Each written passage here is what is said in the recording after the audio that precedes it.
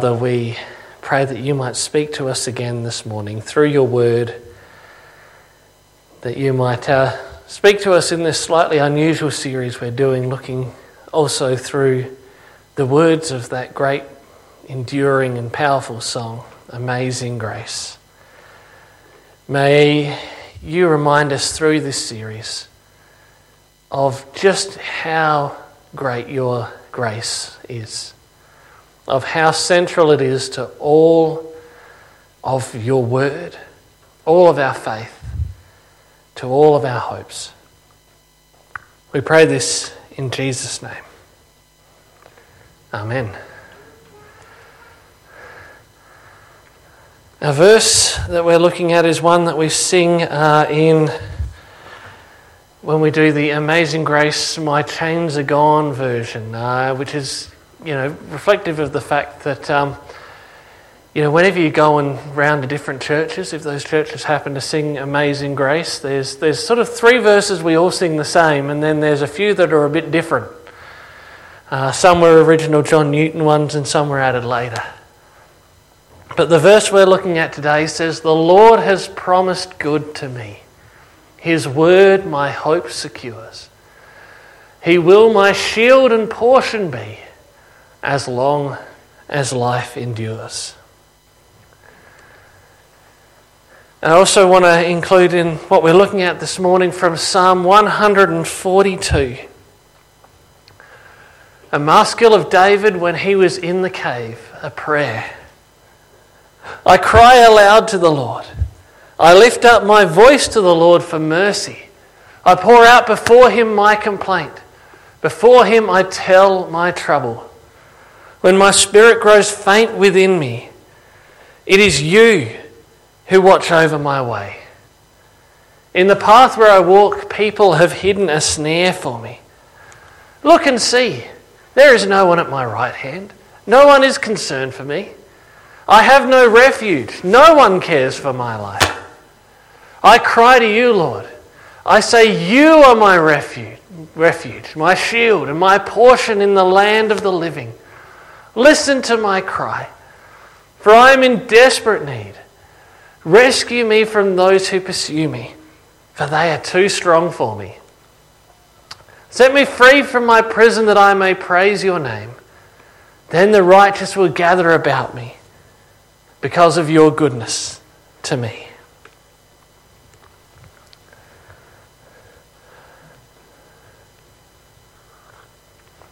The Lord has promised good to me, and his word my hope secures.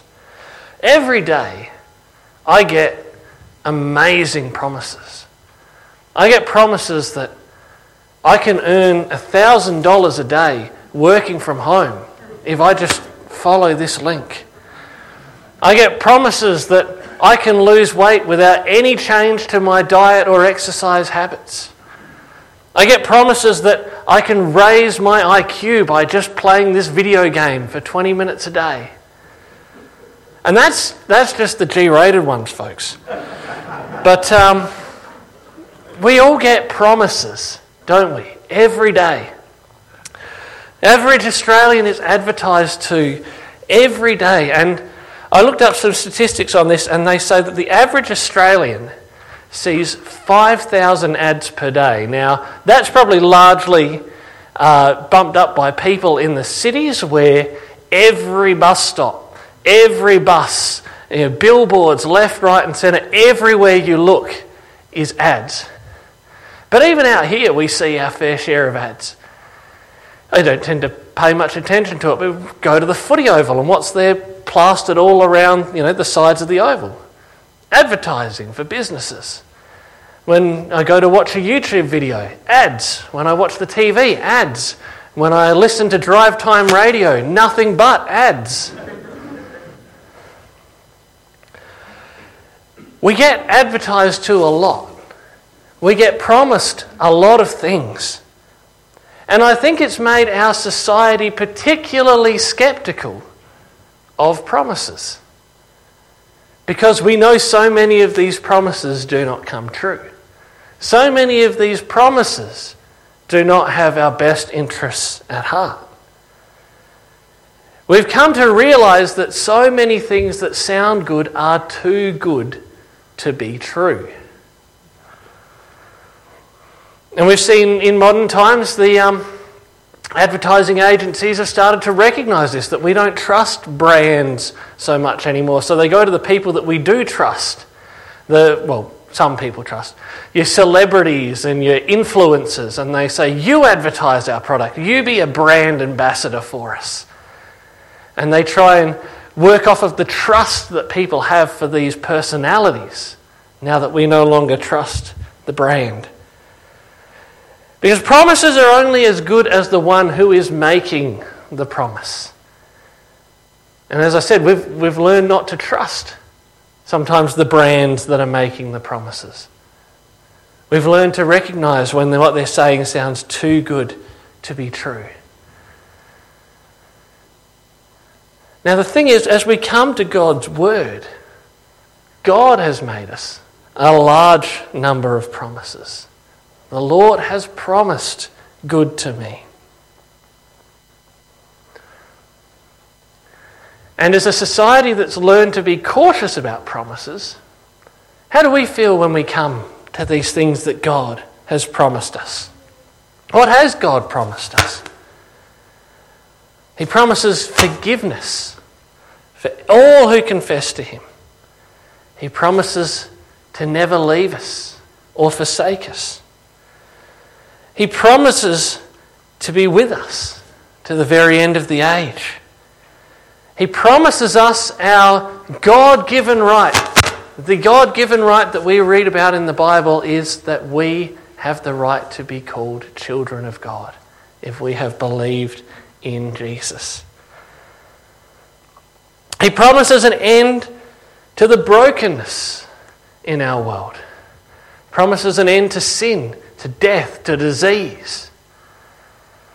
He promises victory of overcoming the world. He promises streets of gold and an end of hunger. He promises you everlasting life with him. Now these promises are undoubtedly good. The Lord has promised good to you. But does his word secure our hope? As the next line goes, his word my hope secures. Do we trust those promises? Can we trust God's promises? Or are they too good to be true? I think sometimes those who are Christians and those who are not can look at those and they have that moment of questioning, that doubt. What if it is all too good to be true? That there can be forgiveness, that there can be everlasting life. What if the skeptics are right to say we just want there to be life after death? That we just want to believe that somebody is in control of our world? That we just want to believe that everything happens for a reason?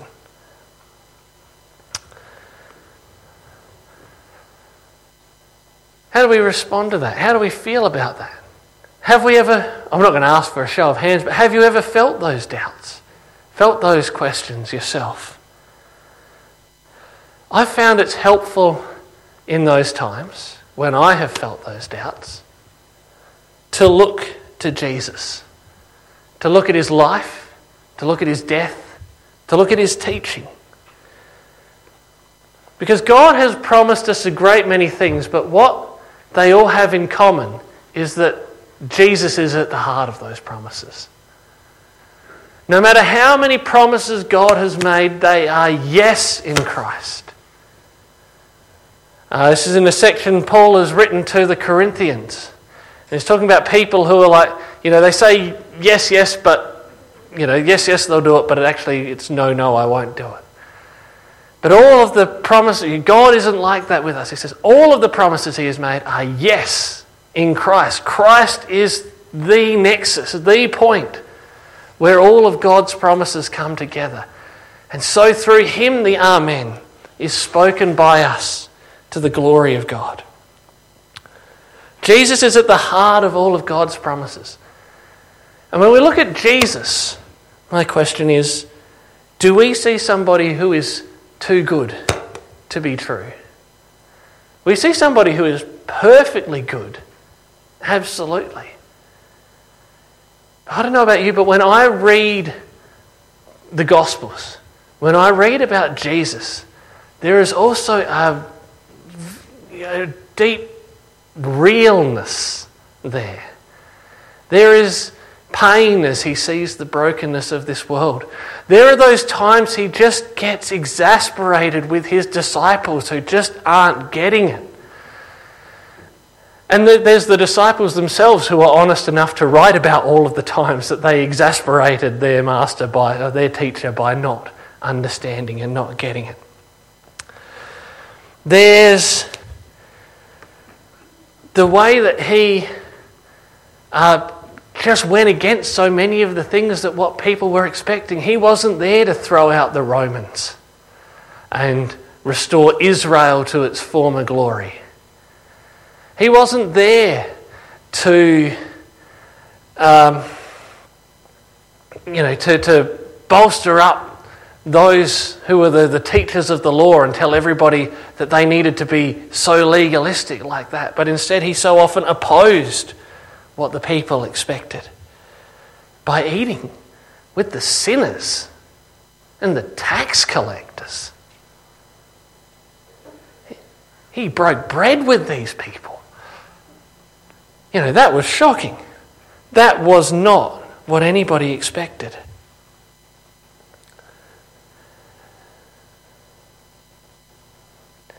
I think when you read this relationship that the people had that knew Jesus, you see that he was good. But there's a real reality to it as well. And I think that when we read that, that's not just me perceiving that, me using my own rationale to understand that. But when we look at Jesus, I think this is what the Bible talks about when it talks about how the Spirit testifies to us about Jesus and says this is one worth listening to. This is one that we should follow. This is the one that we should put our hope in. Jesus gives us assurance about God's promises because he fulfills them. And he reminds us that the fulfillment of God's promises was not a matter of things being too good to be true. God didn't look at us and our sinfulness and our hatred of one another and the way that humanity has all sinned and fallen short of the glory of God and click his fingers and say, that's okay, I love you anyway, you can come to heaven with me. God spent thousands of years establishing some level of relationship as much as he could with a people that kept on getting it wrong, that kept on running off after idols and other gods that were no gods at all. And he built that relationship so that at the right time, God himself, God the Son, could come and live among his people, could show them what it meant, show them what God was like and teach them what the kingdom of God was like. And at the right time he came and he dealt with our sin. And when we look at the cross, where our sin was paid for, we see that Jesus was perfectly good to go through all of that for us. But we're also reminded that it wasn't too good to be true. That the forgiveness, that the promises of God came about through agonizing suffering. Through the wrath of God being poured out on his own Son. God the Son who had been with him through all of eternity.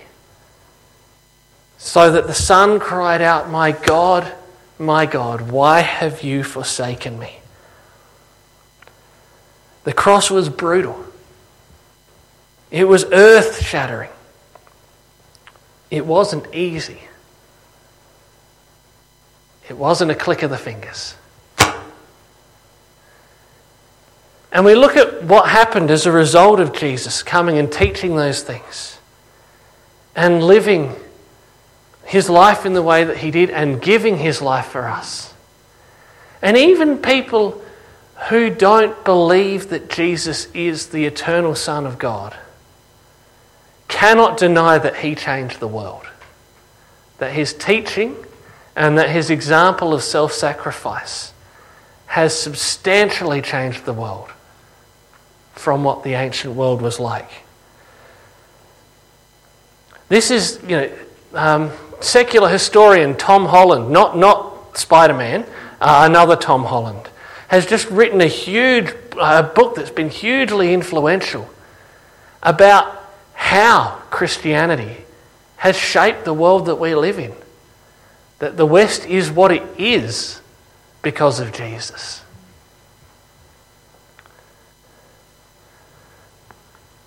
He made a difference. He changed the world. And we believe, of course, that that's because he was exactly who he said he was. That he was the fulfillment to all of God's promises. But knowing that Jesus is the answer to all of the riddles, to all of the promises, also helps to keep us from another danger, which is looking for the fulfillment of the promises in the wrong time frame. I mean, you imagine that you tell, if you have small children, or if you once had small children, if you can just imagine what it might be like to have small children, and you tell them, for your birthday, which is, however far away, we're going to have a bouncy castle, and you can jump around in the bouncy castle.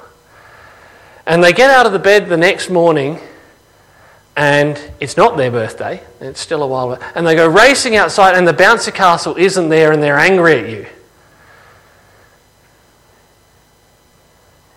Imagine that situation. Somebody's got really excited about the promise that somebody has made, but they haven't got the time frame right. They haven't kept in mind that that promise was for its right time. I think there have been a number of people who have been burned by expecting all of the promises that God has made to us in this lifetime. The Bible has promises of health and wealth, of sinlessness, that we'll be made perfect. But when do we expect those promises to take place? When do we expect that we will have these things? Perfect health that cannot be shaken. Wealth that cannot be taken away. God does give us good health sometimes. And he does give us wealth sometimes. But sometimes there's this expectation that if people have enough faith, they will have these things perfectly. And the only reason they might not have these things is that they haven't had enough faith. Or maybe it's because it's not our birthday yet. It's because the time hasn't come yet when these promises will be fulfilled.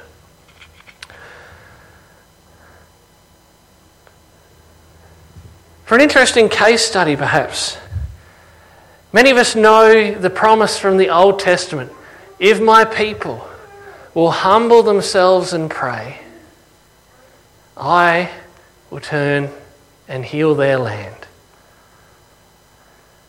I'm going to be cheeky. I'm going to ask for a show of hands. Who believes that promise is for us in the New Testament? Who believes that promise was for the Old Testament and is not so much for us in the New Testament? Okay, not too sure. Lots of people haven't raised a hand at all, and that's okay. I'll put it to you that it depends entirely on what we understand by our land.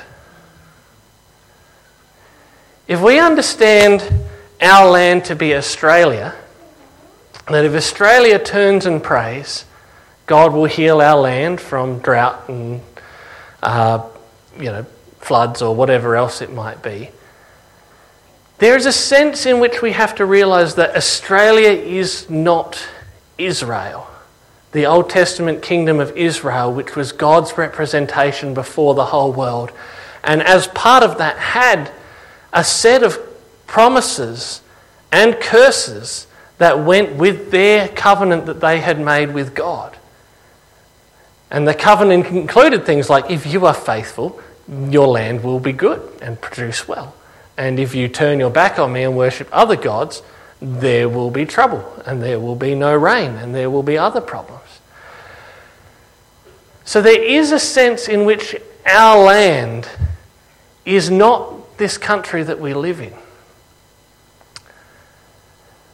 But there is our land, this world, with all of its brokenness, all of its troubles. And we do have God's promise that He will come and He will heal this land. That creation is groaning for when the sons of God will be revealed, for when things will be made right, the world made the way that it was supposed to be.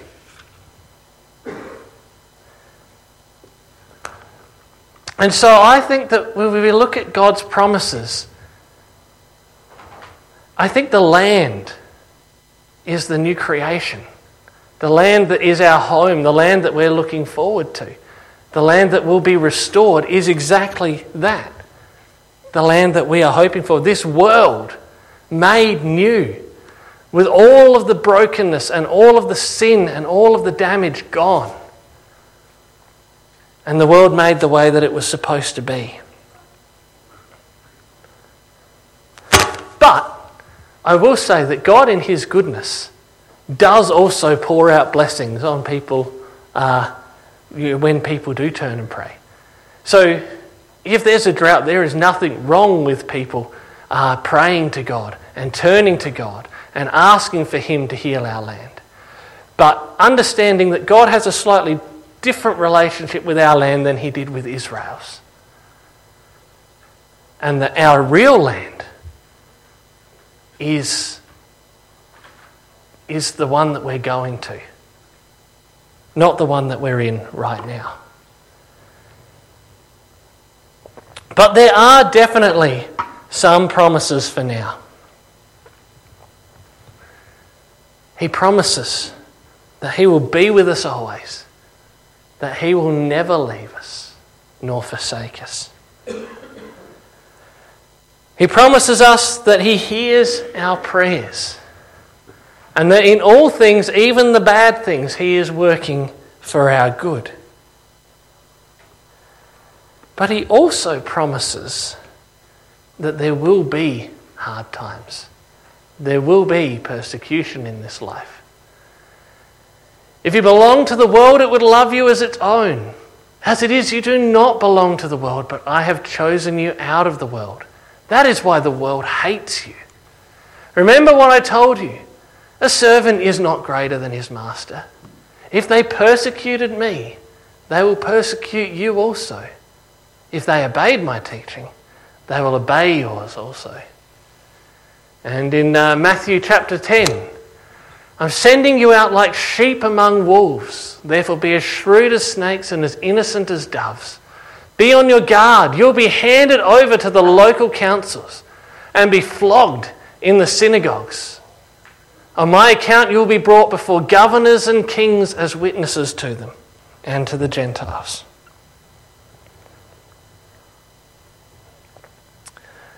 Jesus promises that a life of following Him will not be too good to be true. That there will be hard times. That this idea that believing in Jesus means instant victory over any hardship that might show its face is not at all what Jesus taught us to expect. Now these things, these hardships and persecutions, is not something I look forward to. But as I say, it does at least answer that charge that things are too good to be true. And He's promised us that whatever we face, He will be our shield and our portion as long as life endures. I cry to you, Lord, I say, you are my refuge, or my shield, my portion in the land of the living. What's a shield for?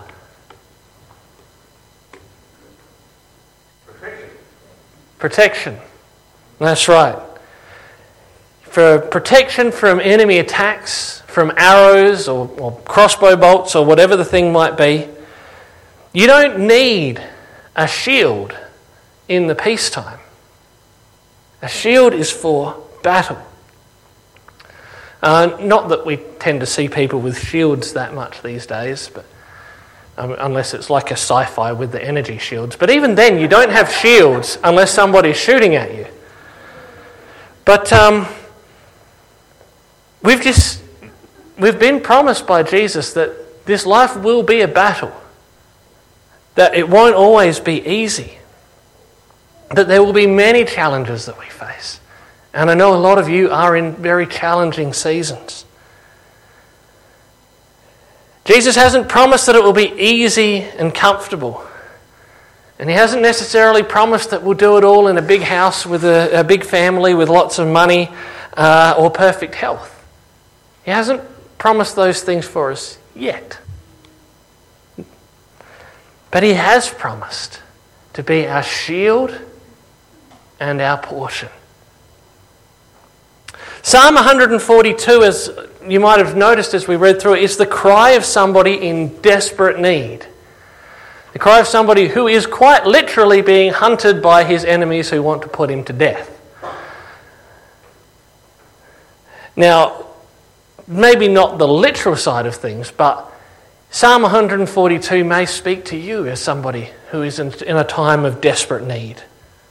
Or it might speak to a time in your life that you've been through a time of desperate need. At times it's been me. And in these times, God's promises can seem far away. Has God forgotten us? Where's all this good stuff that he promised? We might have to wait longer than we would like for some of the promises. For the end of pain. For the end of sin. Mucking up all of my life and the things that I'd like to be doing instead. For that comfort and that, health and all of those things. But Psalm 142 reminds us that we can call on God to uphold his promises, to be your shield in the battle, blunting the blows of the enemy, protecting us from the one who is pursuing us, who is not King Saul and his legions, but is known as the accuser, as the enemy, as the devil or Satan. He's promised to be our portion. I don't know what you think of when you hear about the word portion. Makes me think of like rations that is given to a person in a military campaign. And rations give the soldiers what they need. They might not be the most exciting meals. It might not be a filet mignon with mushroom gravy. I'm not sure that they hand those out in the ration packs for the army. But they give us what we need. Jesus has promised to be for us all that we need. Because all that we truly need can be found in him. We are all sinners. We've all rejected God and gone our own way. We've all chosen to start running en masse towards hell, towards an eternity without God, our Creator, who we have rejected. And Jesus died on that cross while we were still his enemies,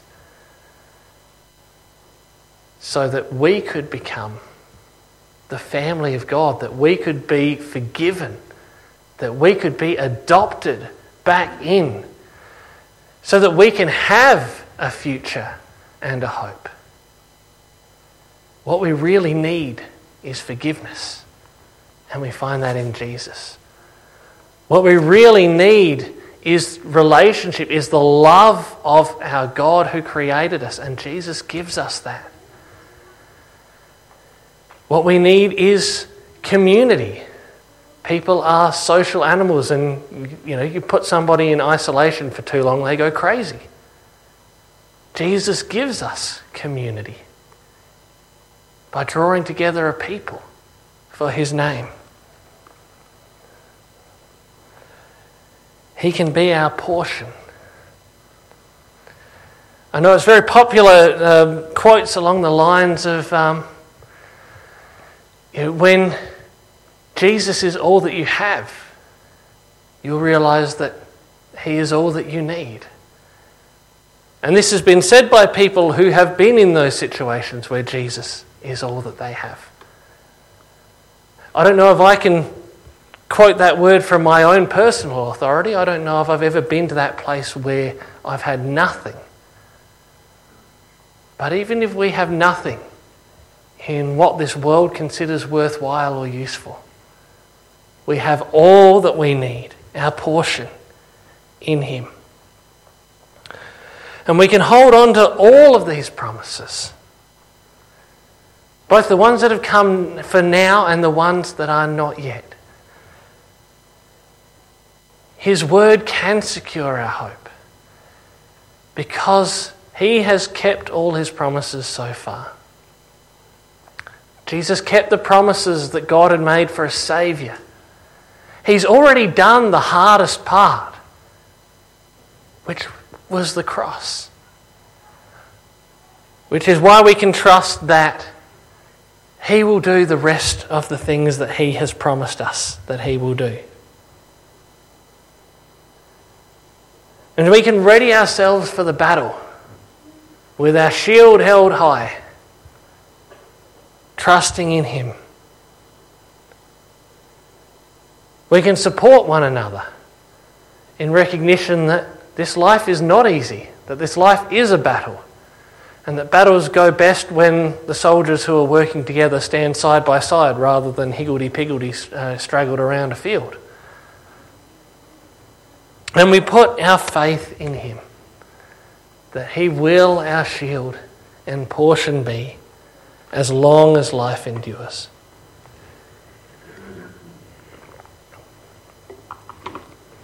Let's pray.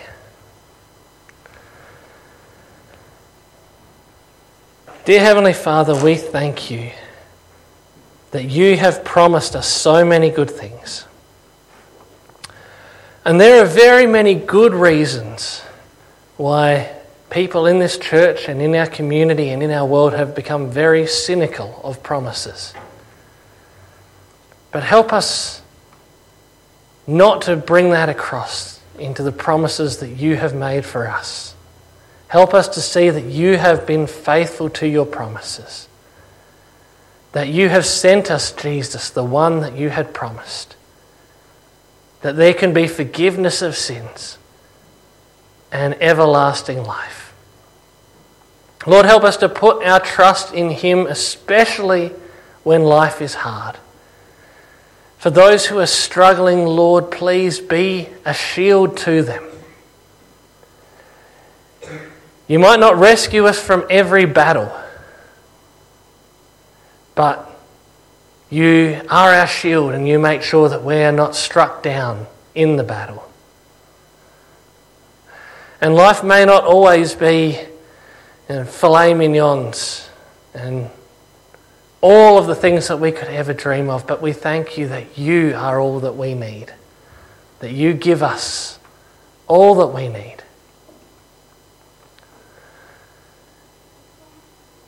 Lord, let us put our trust in you. Help us to recognize the promises that you have kept, and lift our eyes to those promises that are still to come. The promises of a land that will last forever. The promises of life spent with you. We thank you for this. In Jesus' name. Amen.